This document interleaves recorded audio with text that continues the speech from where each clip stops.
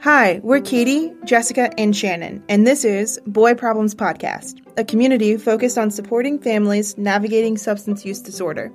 We hope sharing our stories, introducing you to experts, and answering all the questions you have no one else to ask will help you better navigate your story.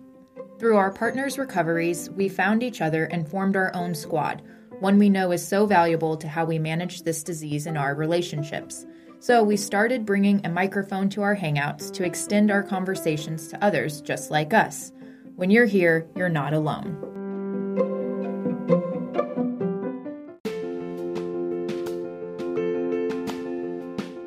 If you're listening, you probably know we met at a family support group, and our bonds have grown stronger through sharing our stories and supporting each other. When we think about the thing that's helped us most, it's that. So, we'd like to extend that community to you. If you're feeling like no one understands what you're dealing with, or you're looking for a community of like-minded individuals, consider joining our virtual support group. For details, visit us at recovering2.com. We know what you're going through, and we're here to help. We're Recovering 2.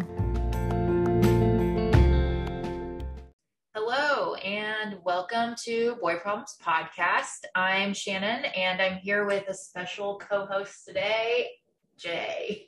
Hello, I'm also here. Yeah, say hi to everyone. Hello, glad to be here. Yeah, the reason for this special co-host is that, like thousands of other people, we've been watching Euphoria, which is a show. Thousands? I don't know. How many would it be? Millions? Maybe? Hundreds of millions? Maybe? I don't know the number, but thousands is not even close. Okay. It's massive. A massive amount of people have been watching Euphoria, and we are among the masses watching it. And if you don't know about Euphoria, it's a show on HBO, and Zendaya is the main character, the actress playing the main character, whose name is Rue. And the show follows a group of teenagers, and there's all kinds of things being, I don't know, happening on the show. But one of the main thing that we're talking about today is related to addiction, because Rue is an addict on the show. And that brings up just a lot of discussion on our end after each episode. And it's something that we thought we would bring to our Boy Problems Podcast audience, because we think that people might relate. So, I don't know, what else do you want to say about the overview of the show? I mean, that was pretty good. There's so many different storylines that when we were thinking about what to talk about, it made me think that I've been overplaying how much addiction is a part of it. Because I'm like thinking there's so many different storylines, but the main character is an addict, and so if the show centers around her, then like addiction is almost like somewhat of a character, because it kind of motivates her to do everything she's doing, and it affects everyone around her, and so it's like there's so much going on, but addiction is definitely like a major part of the show. Yeah, well, and especially because even though there are so many different storylines, like every character has their own storyline, and even some episodes are told from different characters' perspectives, but Rue narrates the thing. And so what we're getting throughout the show is from Rue's perspective, which sometimes she's high. Yeah. So she's not always the most reliable narrator. Right. But also there's people living their own double lives in other ways that don't involve drugs. That's probably a through line in, I don't know, what, 5 or 6 of the main characters. You got someone who's trans, who basically is coming to terms with, who she is, and probably spent a good chunk of her life, living a double life in a way. And then you've got a character dealing with sexuality and then a girl selling sex videos. So it's like, It's not just addiction, but there is a through line of people hiding lifestyles from each other. Yeah.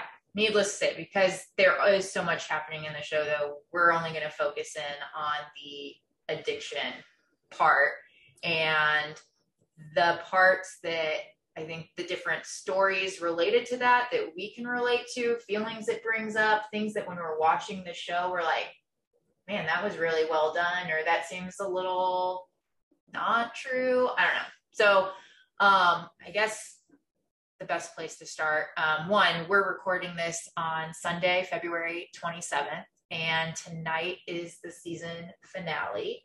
And so we are recording ahead of that, just to kind of go over everything that's happened in season 2 leading up to this point. And you may have already seen, but we did start a Patreon account, and you can support us over there. And our supporters on Patreon can get access to exclusive content. And so we will be back with our season finale review and final thoughts on Euphoria over on Patreon after we watch that episode. Okay, so I guess, so they did a special episode even before season 2, which was with Rue and her sponsor, Ali. And it was right when Rue had relapsed, but I don't think anybody in her life really knew that she did. And it was on Christmas, and she's in a diner with Ali. What did you think of that episode? I thought, and I've talked to a lot of people in recovery, and it was probably the best representation in a movie or a TV show that I've seen of like what recovery looks like, not the corny AA meetings in most movies and TV. Kind of get it wrong where it's always a speaker meeting and the new guy is the first person to speak. You know, like a guy coming in off the street walks up to a podium and just starts telling his whole life story, which never happens ever. And so as someone in recovery, you look at that and you go, man, maybe they could have gone to a couple meetings and just scoped it out to get it more accurate. So you can tell from especially this episode that there's someone in recovery working on the show. Because they're using not exactly like big book quotes or anything, but it's very like step oriented. And Ali, her sponsor, is calling her bullshit out. And it felt very authentic where it's two addicts in a diner, drinking coffee, talking about life. And one just happens to be sober longer than the other person. And he's dishing out whatever knowledge he can. And it was like he's holding her accountable for the stuff she says.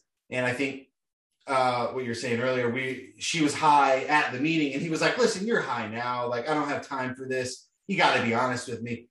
So that felt more authentic probably than any other recovery-related thing that I've seen. And I've talked to other people in recovery about that, and they seem to echo that same idea. Yeah, I think that episode kind of sets the tone for season 2, because it leads into like in that diner, Rue is kind of trying to convince herself and also convince her sponsor that she's doing fine. Like she's relapsed, yes. She's there high, and she's telling him all about like, yeah, I think I'm like really figuring it out. I found this like balance. And she's going on and on. You can tell, like, I mean, she's an amazing actress, like that she is clearly high.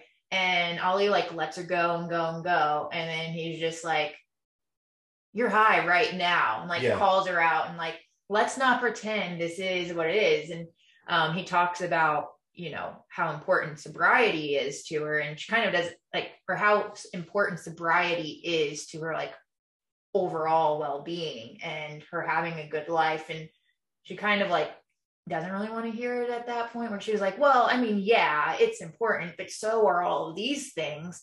And I liked what he said about like, yeah, but sobriety is first. Like if you don't have that, you don't have any of the other things. Right. And so he was trying to like get that point across. And I think from my perspective watching it, I thought it did a good job of like just showing the kind of the like sadness and pain and like despair that Rue was. And she's in a very like hopeless place at that spot.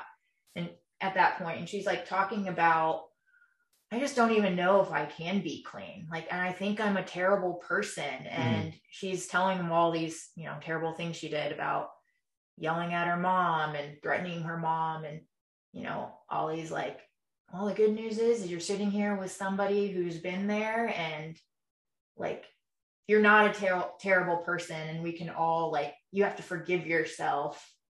Like that's part of the key to the change, is like forgiving yourself, because otherwise the shame just keeps driving you further and further into the addiction.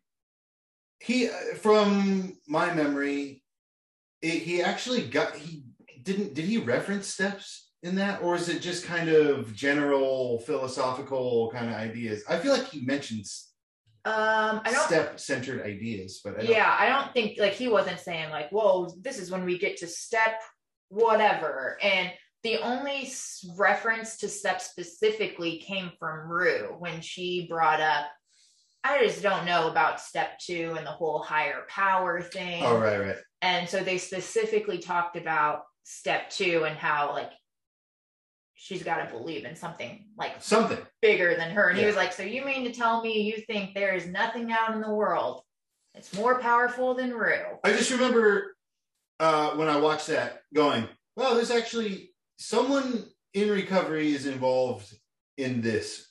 There's no way someone from the outside would be able to write this. That's what the whole time I was watching it. Well, and actually the creator, the director of the show, he's in recovery himself. So, which I just like learned today. And then I thought, oh, that makes sense. Yeah.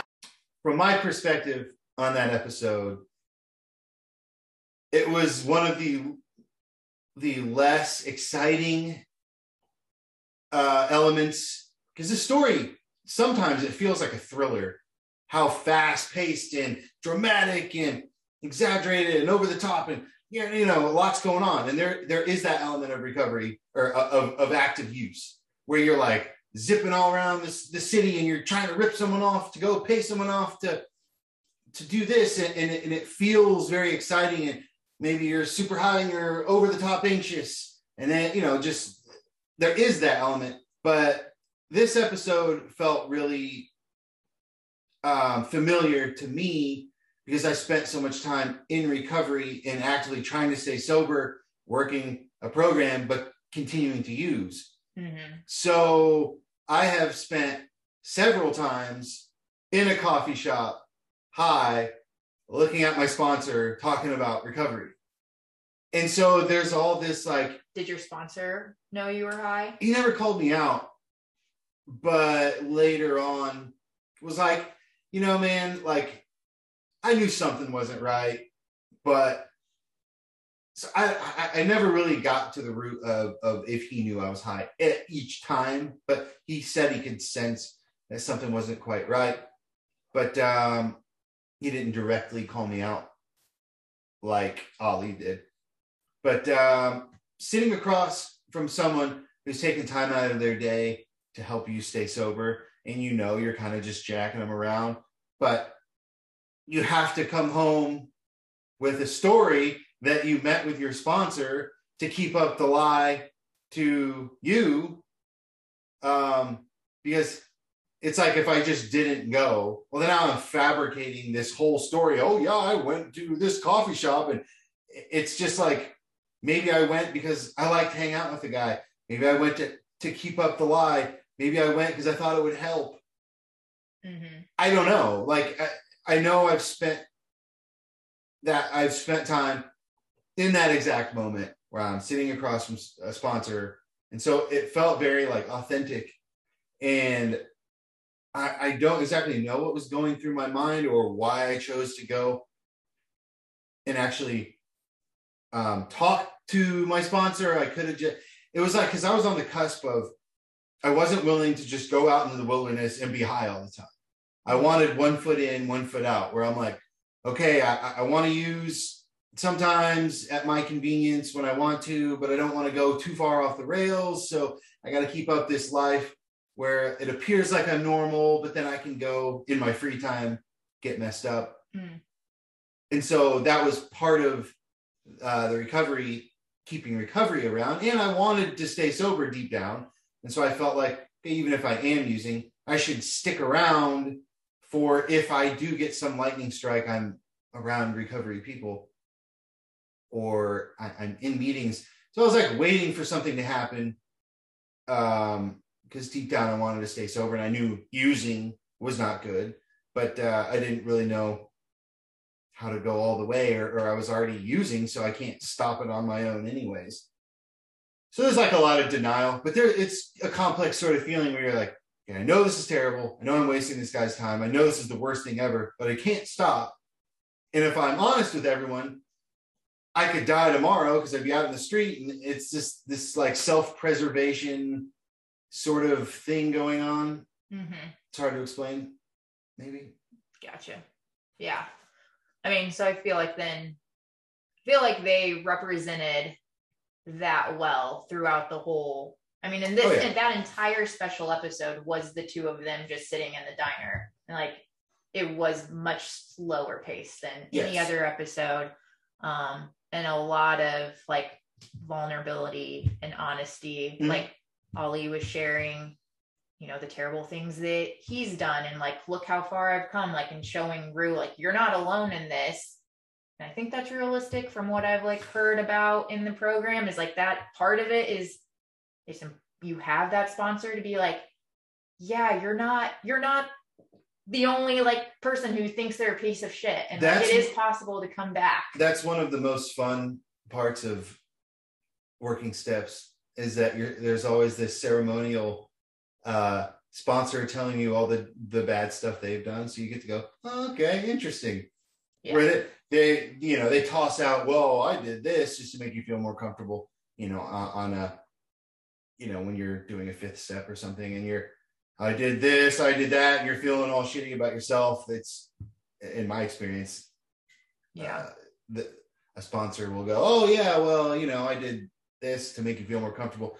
But my old sponsor was telling me stories one time, and I just was like, I can't imagine you doing that. It feels like a separate person doing that. Like, I could not fathom my sponsor behaving like that.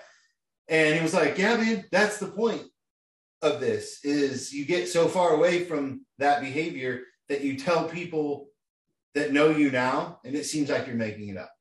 Like, that's the dream, honestly, is it's laughable that I used to behave like that. Yeah. So that special episode sort of ended with, he takes her home, and I think there's a sense of like hoping that Rue chooses to get clean, but also at that point it's a little unsure if it's going to happen, which then we see in the first couple episodes of this season. She's basically back to using, although she's like hiding it from friends and family. And I think that those couple episodes are interesting because they're focused on some of the other characters, but Rue is kind of always in the peripheral, and she's just a little bit out of it, or you see her like ditching a friend to go hang out with her new friend that she does drugs with. And it's like, she thinks she's getting away with it. And I feel like, when we're watching those episodes, we're like, oh, it's only a matter of time till it all starts like catching up with her.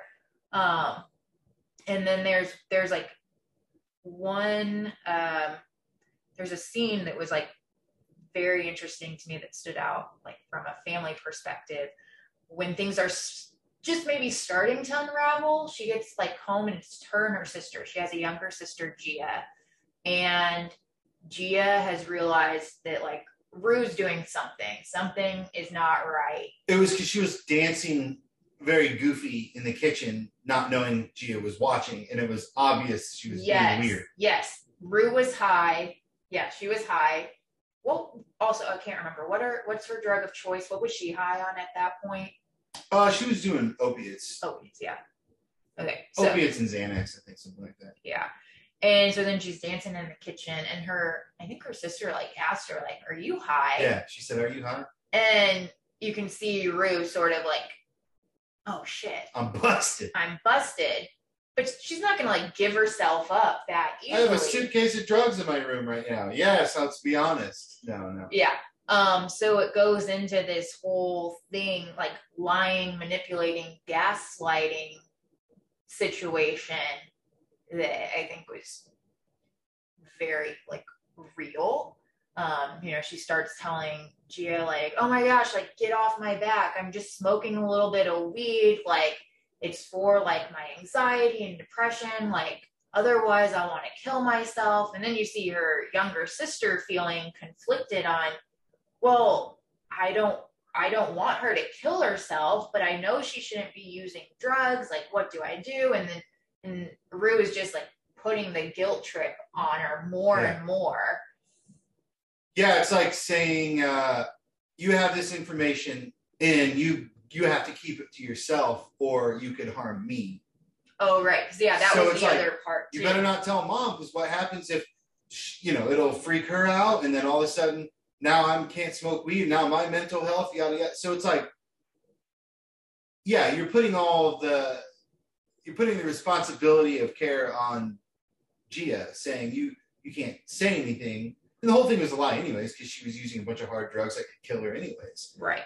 Well, and that's the other part. I don't know. Is it gaslighting, or maybe it's something, maybe the manipulation, but I think a lot of times the addict is much more like well-versed in drugs and things. And so it's hard, like Gia couldn't identify like, oh no, this is different. Oh, your pupils look small. That means you're on opiates. Yeah, all she could do is like take Rue's word, like, oh, okay, it's weed. Yeah, like weed's not so bad. And like Rue's using like all this knowledge that she has, and also knowing like that her sister doesn't realize things, to kind of manipulate the story and play into it.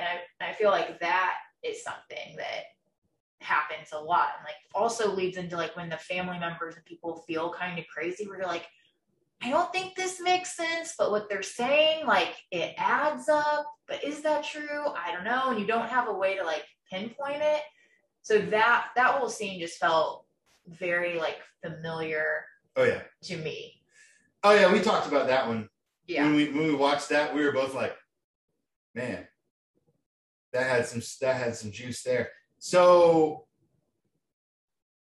alcohol and marijuana, the quote unquote soft drugs, are good for kind of like cover up. Yeah, because it's like you and I grew up in a family where we didn't have alcohol in the house. I was the only one that really got intoxicated in any way.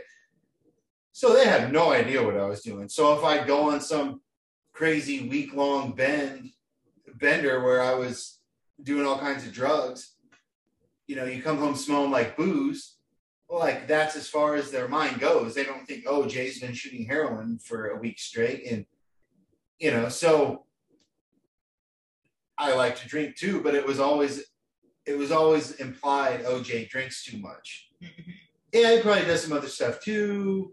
And I use that, to me, it's not a conscious, it's a preservation, it's a self-preservation thing.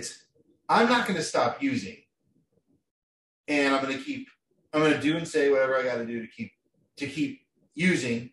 And I want to continue to live where I'm at. Mm-hmm. And those things have to happen. And I'll figure out the rest later, basically. And it's a day-to-day thing. So it's not like you're sitting here actively going, how can I lie and screw with this person's head, even though that's what happens. It's like, I need to stay using, and I need a place to stay, and I need these people to be on my side. Yeah. So alcohol, and I mean, even when we were living elsewhere, when I was using, and you didn't know, I mean, how many times did you come home and I'm sitting on the couch just like slumped over, and you're like, Jay's drunk, but I'm just sitting there nodding out into my own lap. Oh yeah. I mean, how many times did that happen? I mean, so that was the time we're going like way back before I even knew that Yes. drugs were in the picture. Yeah. Yeah. And so it would be like, oh, he's drunk, and Yeah. because we would get in arguments about how much you were drinking then sometimes, or it'd be like, oh, like, you know, you can't even like stay awake during a show. And I did not realize that it was something else. Well, in that case, like I just let your naivete run its course. And so Right. you come home and I'm sitting there on the couch slumped over, you're going to go, this dude, how much did he drink? Mm. And I didn't really have to lie. I'm just like, oh, you know, and then, you know, don't tell me how much to drink when I probably had one beer or something, you know, just, Yeah. I just didn't say anything else. Yeah. That felt very Well, that familiar. kind of relates to, I mean, the other part that's been shared of telling like a truth that seems like you're telling on yourself in order to hide Oh, yeah. the actual truth. And like that came out too with Rue being like, okay, fine, I'll admit to like I'm smoking weed, because that I have a chance of recovering from that more than if I were to be like, oh yeah, I'm back into pills and now heroin and everything. And so that stood out to me as well. Yeah, it's like this it's the soft truth. And it's all just self-preservation. It's I'm busted. This person knows I'm high. And then in a split second, you react with your instincts are, I need to keep using. I need this person to be on my side, and I need a place to stay. Yeah. To me, those are the top three. And it like, without even thinking, you try to come up with the best thing to make all of those things happen. Yeah. So at that point, we know like, okay, Rue's pretty much full into her active addiction. It's getting worse. You mentioned the suitcase of drugs. Oh, yeah. That was another signal to us. So like, this is going downhill. So which this part felt a little like more TV than probably realistic. She somehow convinced like the top drug dealer person to give her like $10,000 worth of drugs. Yeah, and I remember, so she's in active addiction, going off the rails, and she comes with this great idea. I need more drugs. I don't have any money. I know. I'll just get a lot of drugs. And anyone who's ever been in active addiction will tell you that idea pops up a lot. I know the solution to my problems. I'll get a whole bunch of drugs. Yeah, she thinks, oh, I've come up with this great plan on how I can get all these drugs and I can sell them, and then I'll be able to like fund my own drug use. But like that doesn't work out. Also, do you think that she would have been able to get those drugs from like, I mean, how would you explain like the hierarchy of who we're talking about as the dealer? Well, the person she got the drugs from, that felt a little, although I don't know if it's something we want to get into, but I heard a theory on that too. Yeah, let's not get into the theory. Okay. That might take on why she was given almost like a setup for human trafficking. So let me get you in debt to me. That way I own you. Yeah. Okay. So that's a theory that makes more sense than a drug dealer tossing an addict $10,000 worth of drugs. But still, the fact that she met the lady, that she even had access to yeah, the that she lady. just waltzed into an apartment, that she met the lady one time and they just kicked her $10,000 does not make sense. But if you add in the human trafficking theory, well, and it like is moving, kind of has to move the show for sure forward. So yeah, and there are a lot of those moments. But man, I remember, not to get too specific, but owing someone a lot of money, but also using a lot of heroin. And I'm going, you know, I'm not giving him enough money because I'm using.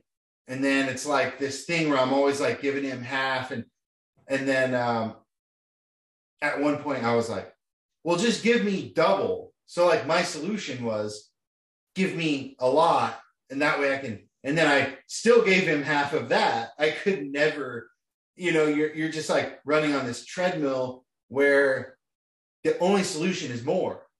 Like, I'm like, I can't do less. Like, but whatever you gave me, I spent it all on drugs. Yeah. Well, and as you're doing more, like that becomes the new baseline, more and more and more. It's like, yeah, you can't win. You're just digging yourself deeper. So that felt very familiar too. And I, definitely have experience with that feeling of, you're going to pick up, a dangerous amount of drugs and you're going, there's no way this is going to work out well, but I don't have any other ideas.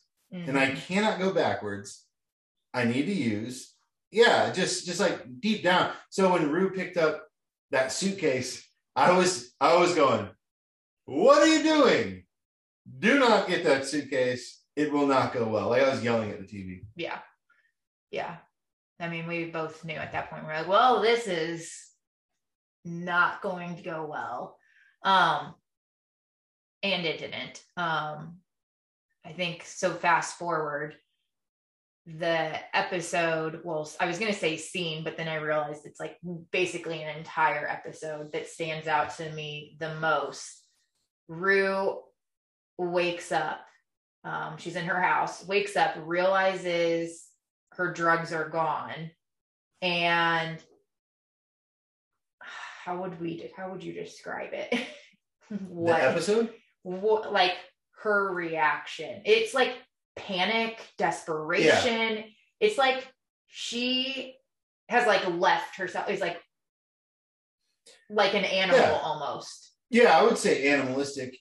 Just acting on instinct, which is I'm going to start feeling like shit pretty soon. And also, I owe all those drugs to a person who's dangerous. So you got the added element of, I can't just go get that back. So I'm in danger for the drugs that aren't here. And also, I'm going to start feeling really bad. And so, the psychosis of like knowing you're about to start feeling really bad and someone has those drugs and she started going ape. So question, I'm going to pause you there. You said the psychosis of knowing you're going to start feeling bad. What is sometimes like the fear of withdrawing or like anticipating how bad you're going to feel? Like, could that be worse than the actual withdrawal, or is, because it was just interesting when you're saying the psychosis, because I think sometimes people are like, well, why can't people just stop? But there's that like need of, oh my God, this is going to be awful and I can't let that happen, which will drive you to do like anything to make sure that doesn't happen. I would say it's more part of the withdrawals. Okay. So, say you have drugs, you're secure, everything is okay, anything can happen, at least I won't have to worry about that. Okay, you turn around, there's a hole in your pocket. The blood will leave your entire body and you'll go into a panic because you're like, I now have to deal. This takes precedent over everything. So it's like, I can't do anything without this. So I must get this first before I do anything else. So it's like panic and anxiety and like, I have to go get it. Where do I have money? You become like obsessive. You're like back into that cycle of the like chasing. Okay, how am I going to get him? How am I paying for it? When will I have it? Like, yeah, and especially in her case, she has no money, and so she wakes up, all the drugs are gone, and you're like, that's like a month worth of drugs. What am I going to do? That and it's like, so you're not necessarily in that moment. In my experience, you're not going, oh no, I'm going to feel withdrawals. It's deeper than that. It's like, feeling an emotional bond to just feeling safe and comforting. Mm. So you're like, I need this thing. So it's not really like an avoidance of physical pain that withdrawals give. It's like more mental. Oh yeah. Because I mean, withdrawals are just like part of addiction. So they're not fun, and going through them is terrible. But I think that feeling that we're trying to verbalize, which is kind of tough, is just like a loss of knowing I'm not going to be okay. Yeah. So you're like, this thing makes me feel okay, and I don't have it anymore, and I will do anything to get it. So she starts flipping out. Yeah, this smashing rage. Smashing doors she down. Busts out of her room, like her mom is like standing in the kitchen or somewhere, and she's immediately like in her face, like yelling, like, where are they? Get me them. And her mom's like not saying anything for a while. And okay, back to the emotional bond an addict has with drugs is they kind of infuse something into this show, which is Rue got used to doing opiates when her dad was dying of cancer. Mm-hmm. So there was these like loving, sweet scenes where she's laying down with her dad as he's going through chemo, and she'd start popping his pills. And so that's something that the Sam Levinson, the director, talked about too, where this doesn't go for every addict, but the sense of trauma and drug abuse is like sort of infused. And so if you think about her ripping her house to shreds, looking for the drugs, she's like trying to avoid some sort of pain also.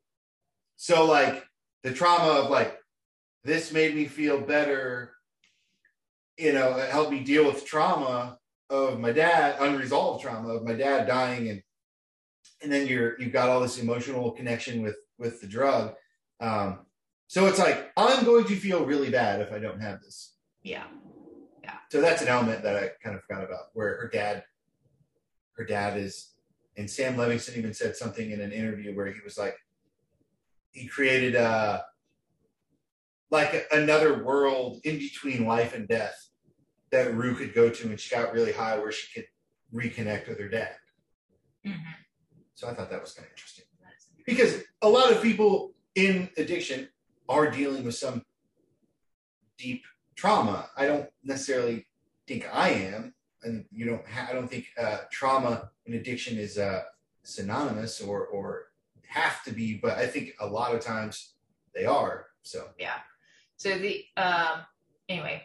rage part in that scene, that went on for a long time. Yeah, it was like 10 or 15 minutes. Yeah, it was brutal to watch, because I remember like laying on the couch with the blanket on me, just being like, oh my God, because her mom is like, you can see the pain in her mom's face, like crying. And then, they keep flashing to Gia, who is crying and scared. And it's just, I don't know, it was like almost like PTSD feeling. And I feel like Rue, the way that she was acting brought flashes back of like when you like ran from the house and like took the car. I feel like the best way I could describe that moment, like when you're like in the car and I'm like run out after you and grab the window, I'm like, don't go, and you just like look at me and take off. Like it was not even you, like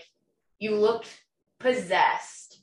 And I feel like that's how Rue looked in that whole thing, like where you're just like, this is not the person I know, and just like the desperation. And yeah, so that brought up a lot of feelings. Oh, sure. Yeah, I watched that episode twice. I'd say the second one was worse. I watched it because you were out of town or something, and I couldn't go back. Right. And then when you got back, you watched it with me. I was like, I'll watch it again. It was almost worse the second time. It was a lot of intense emotion. And then the episode, not to get away from our story relating to the PTSD, but it just like ramped up from there. Yeah. Because she smashes the house. Where's my drugs? And they ended up flushing the drugs down the toilet. Which I thought your response to that was where you were like, oh, why would they do that? And I was like, why wouldn't they do that? No, I'm saying, say you go into my room and you find 10 grand worth of heroin, Well, you might think, hey, someone's going to need the money for this, and they might be dangerous. That was my thought. First, a quote-unquote normal person would have no clue how much that is worth. Like, I don't know. A suitcase full of drugs? I call bullshit on that. Your daughter has no money, and she has 10 grand worth of drugs. And you go, let's just throw it out the window. No, but that's what I'm saying. They don't know it's 10 grand worth of drugs. Like, before we ever talked about things, I did not even know how much it would cost to get, like, maybe I'm things. underestimating. Yeah, I think you're underestimating the, like, knowledge that people have of the street value of drugs and all of that. But we can split that 50-50 because a suitcase full of drugs. I mean, it's a lot, but I can relate to being in the mom's position where you're like, I have to get rid of this. Like, I can't have it. And you're like, I mean, she's operating from a place of. To be fair, my mindset wasn't, all the drugs are gone now. You were talking about from the, like, I was saying, you're trying to help your daughter, and in the process, you're putting a dangerous drug dealer wanting to kill her or traffic her. So it's like, in my mind, I'm going, you're putting her in more danger, honestly. You should at least be able to give the drugs back to the dealer or something. You know, that's sort of what I was saying. But yeah. But again, in her defense, one, she's probably not thinking about where they came from or, like, all of that. It's just the similar urge of what we're talking about of, like, trying to protect and just, like, reacting. Like, oh my gosh, I've found this. I have to get rid of it. That's what happened. And then the rest ensued. But as you said, that it just kept ramping up and up. And so her mom talked her into her mom said, let's go to the hospital. Yeah. She finally, I think Rue, like, exhausted. She had no other. It got to a point where it was like she was physically and mentally, like, exhausted and just, like, broke down in the hallway crying. And her mom is, like, comforting her and is like, I want you to be better and healthy. And Rue's like, I don't want to be like this. And so her mom's like, just let me take you to the hospital. And Rue. They got her in the car, and then she got a second wind. They got her in the car. Well, and what is she's, like, looking out the window, and, like, this was another area relating to. So Rue's mom is in the front seat with her sister in the passenger seat, and Rue's in the back. And you can see both of them. Her mom keeps, like, checking the rear view mirror, like, looking back at Rue, and Gia keeps glancing back. You can tell they're both just nervous on, like, are we going to get her there? Okay, we just have to get her there, and, like, that will be the thing. And, like, Rue's sort of spacing out the window, and then something comes up about, like, rehab is mentioned. And Rue was like, I thought we were going to the hospital. Like a detox. Like a 3-day detox. I thought we were just going to detox. And then it changed. Then you see the panic set into Rue again, and she gets her second wind of, like, I can't go to rehab. I can't get clean, because she's still at a point where she's like, I don't think it's possible for me to get clean. I don't know if I want to get clean. I was willing to just go for, like, a couple-day detox thing. But then the reality of, like, oh, I have to live my life without drugs. And then that's why she started thinking, like, in the future, like, going, oh, I can't live my entire life like this. And they're like, we're trying to save your life today. And then she starts projecting the future of what's possible in the next 5 years, and which is detrimental at that point, because it's like it's so overwhelming. To say, how can I live the rest of my life sober? And no, we just need to get you to the hospital. The whole time I'm going, you better hit those child locks, because she's about to. I know, the whole time I'm sitting there, like, clutching the blanket, thinking, oh God, she's jumping out of that car. She's going to jump out of the car. I know it. And I'm, like, picturing you trying to jump out of the car.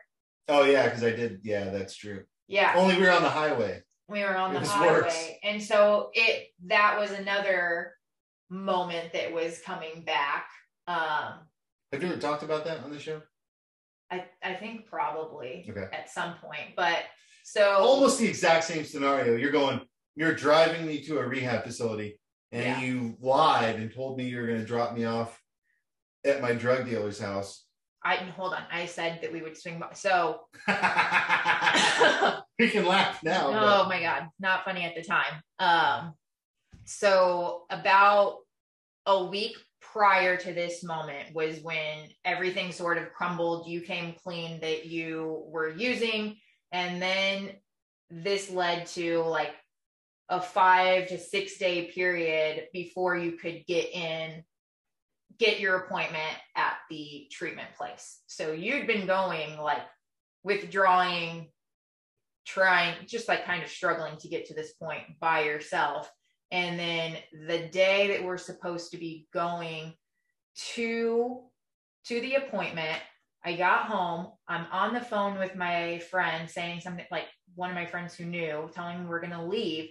And I hear the door open and I just was like, oh shit, I have to go. And I go out from the bedroom to the living room, which this apartment was like 400 square feet.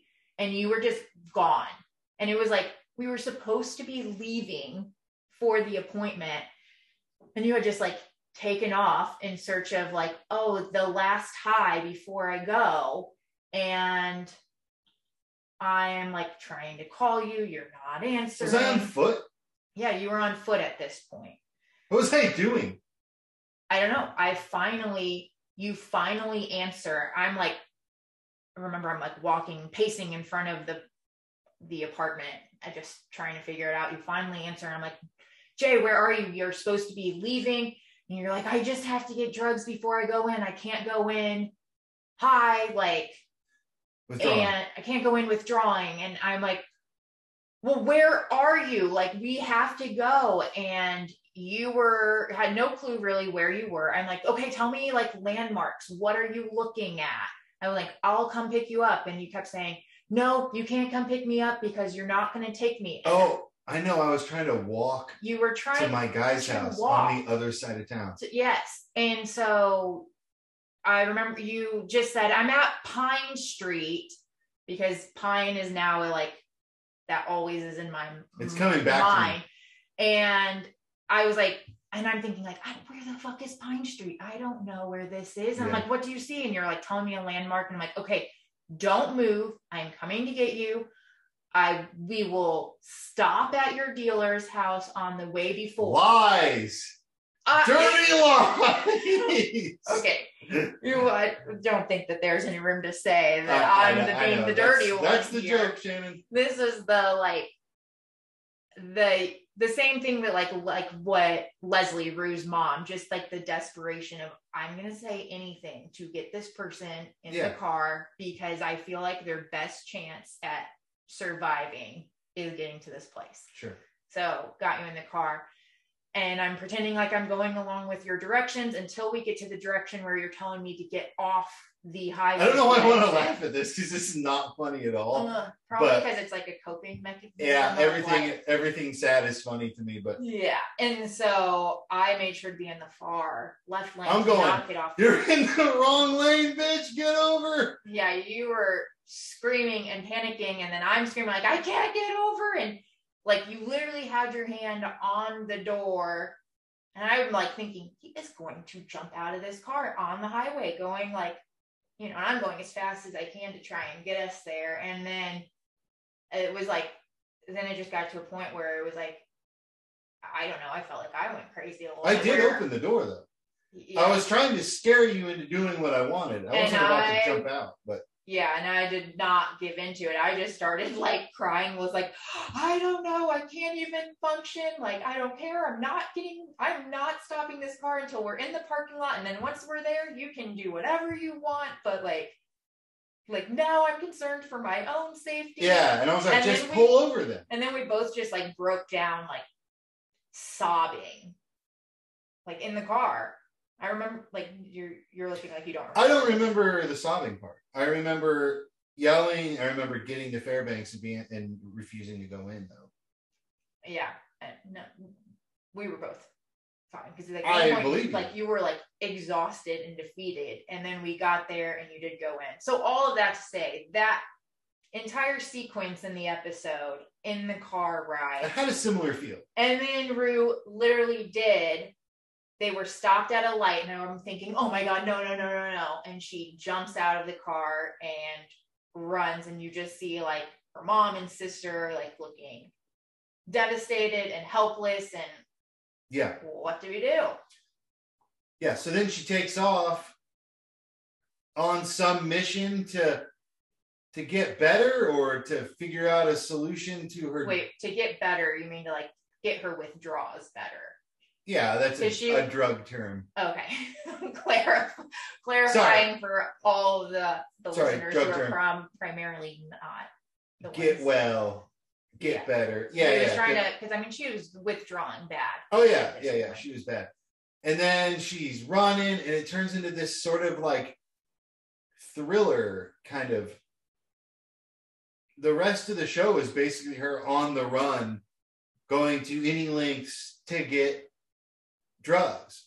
Yeah. And she's running from the cops and running from dogs and breaking into houses. And I think that whole thing was to just show the like level of desperation and like willing to go to any length to try and. Yeah, it was a good dramatic, cinematic representation of.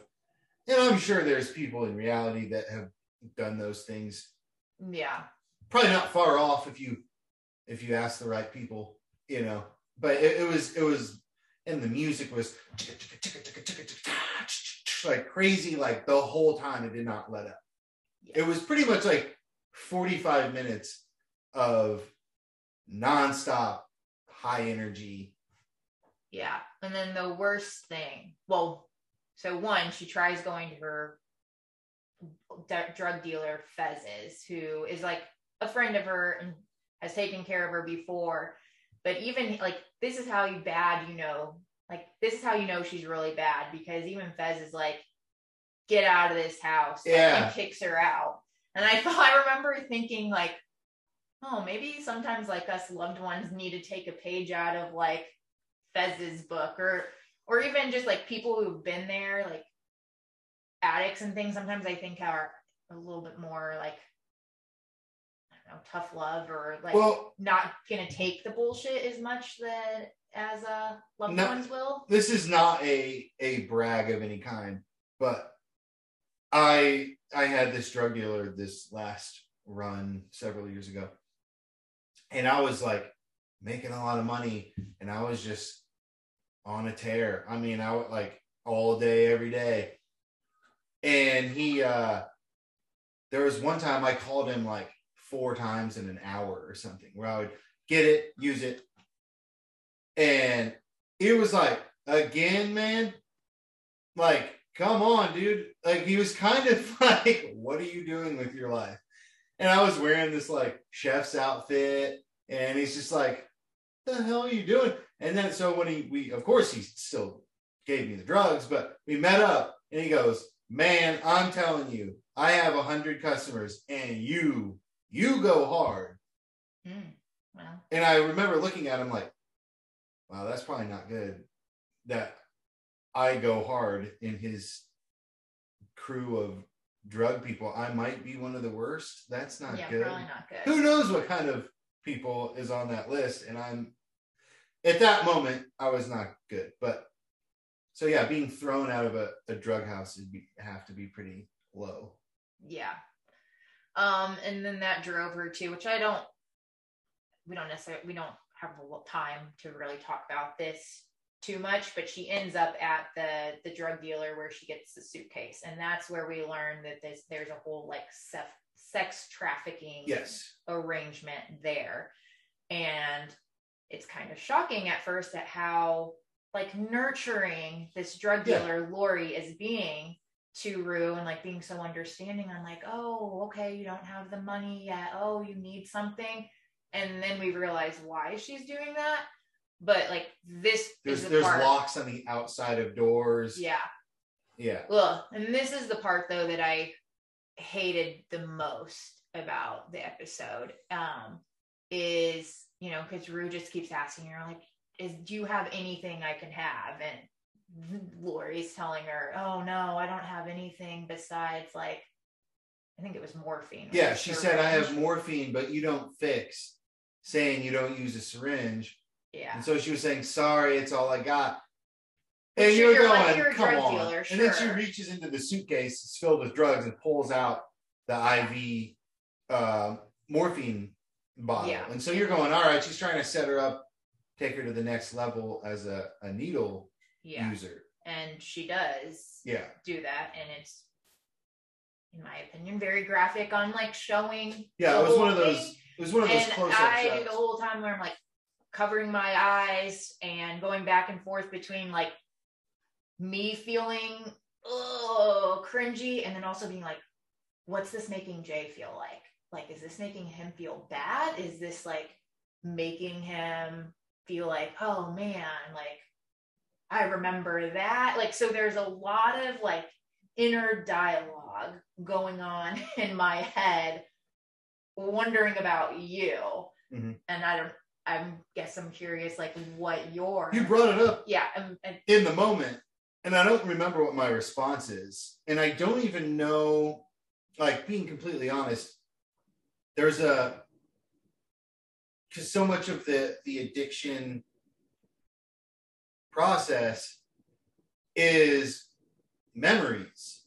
When you inject a drug that releases all of your feel-good drugs in your brain, your mind makes a heavy memory of that.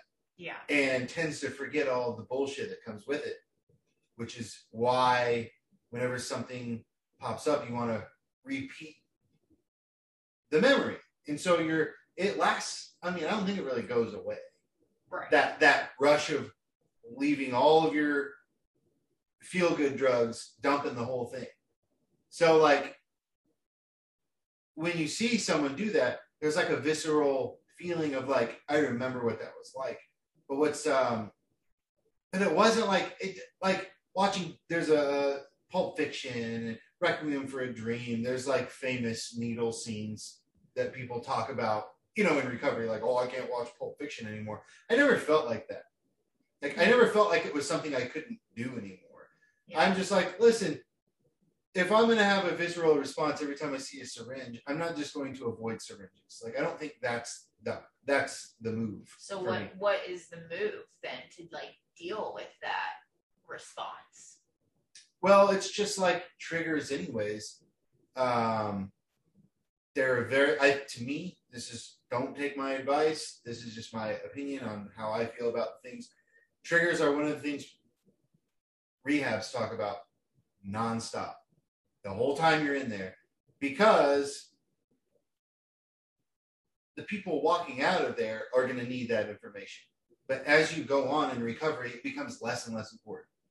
Yeah. So it's like triggers. I can't remember the last time I thought, oh, that's a trigger. Like you just go on with your life and you are in recovery and hopefully you're talking with people in recovery if something pops up. So having somewhat of a support system of other addicts, I would rather go through the experience and talk about it with someone than just avoid it. That seems more valuable to go, oh, there's a needle in this movie, I can't watch it. I'd rather feel it and go, huh. Yeah. If I do have some flashback memories and it makes me want to use, well, I have an avenue for that. Yeah. I didn't though, so I don't remember feeling good or bad. I felt more bad for the character. Yeah, I felt bad for the character. I think why I don't like seeing those scenes is like it gives me a visual like for you. Like I've never seen you use. I don't know what that looks like, but then watching it, it's like I've replaced Rue with you, and like that's kind of disturbing and makes me feel. Yeah, I could see that. Like it makes me feel sad and it makes me feel kind of gross and all of those things. So sometimes I feel like watching those scenes is like more shocking and like more difficult for me to the physical representation than it is for like you almost. Because when you're doing it, it's like brushing your teeth. So it becomes very like routine, and you probably, depending on what you're doing, you probably do that more than you do anything else in your day. Yeah. So it becomes like you tie your shoe, you brush your teeth, it's not really that big of a deal. So I'm not really thinking of the physical representation of it. I'm thinking of like the memories of how it made me feel, and you're more shocked by the whole process. Yeah. Which wasn't really like affecting me because you've never seen that. So that was heavy. That was a very heavy episode. Good news is Rue.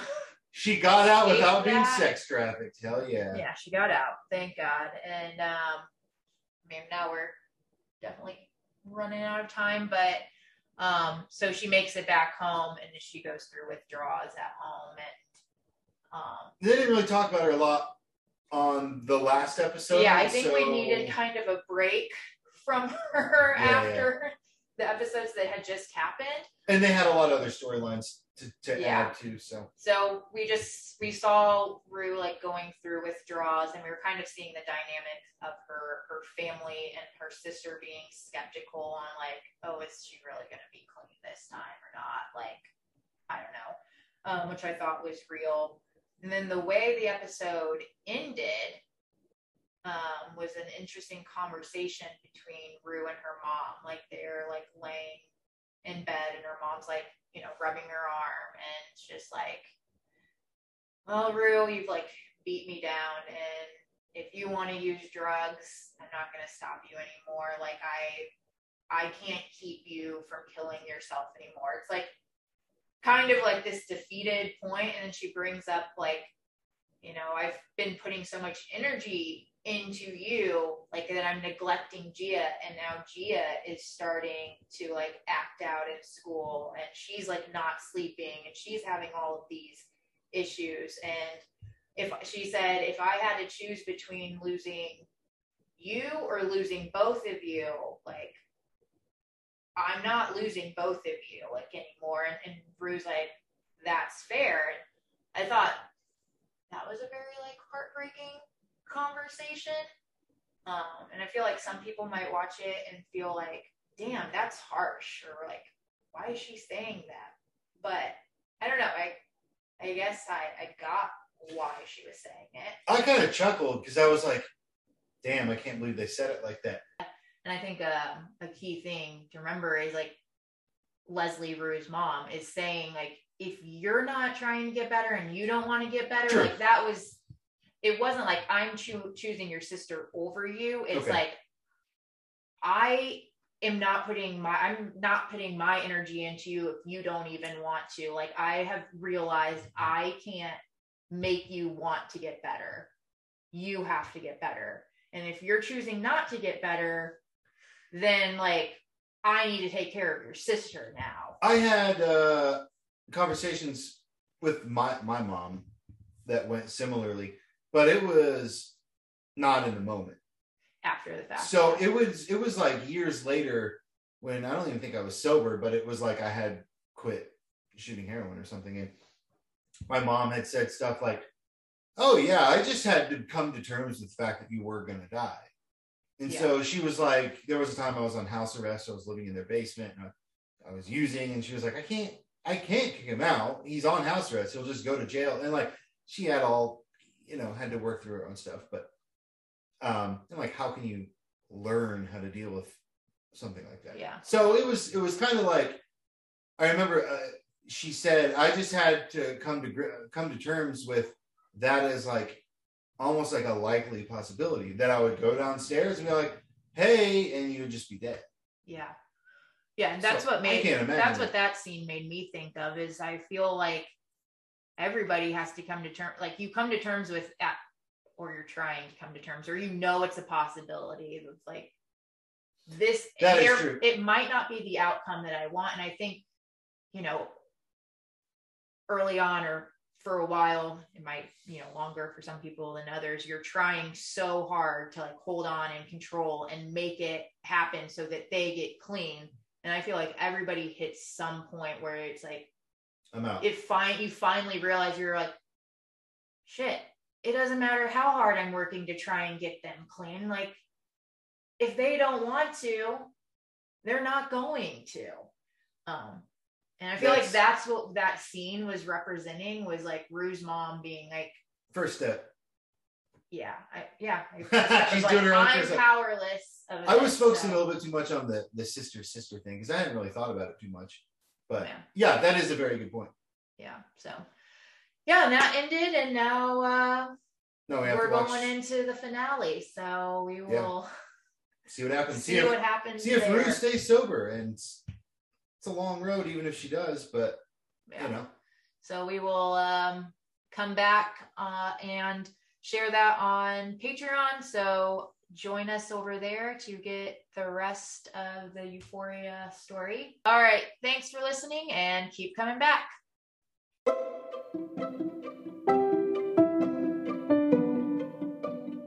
Thanks for spending time with us. We hope this story has helped you better navigate yours. Don't forget to subscribe so we can meet you here next time. If you enjoyed this episode, spread the love by rating or reviewing. Need more support? Join our online community by visiting us at boyproblemspod.com. And whatever you do, keep coming back.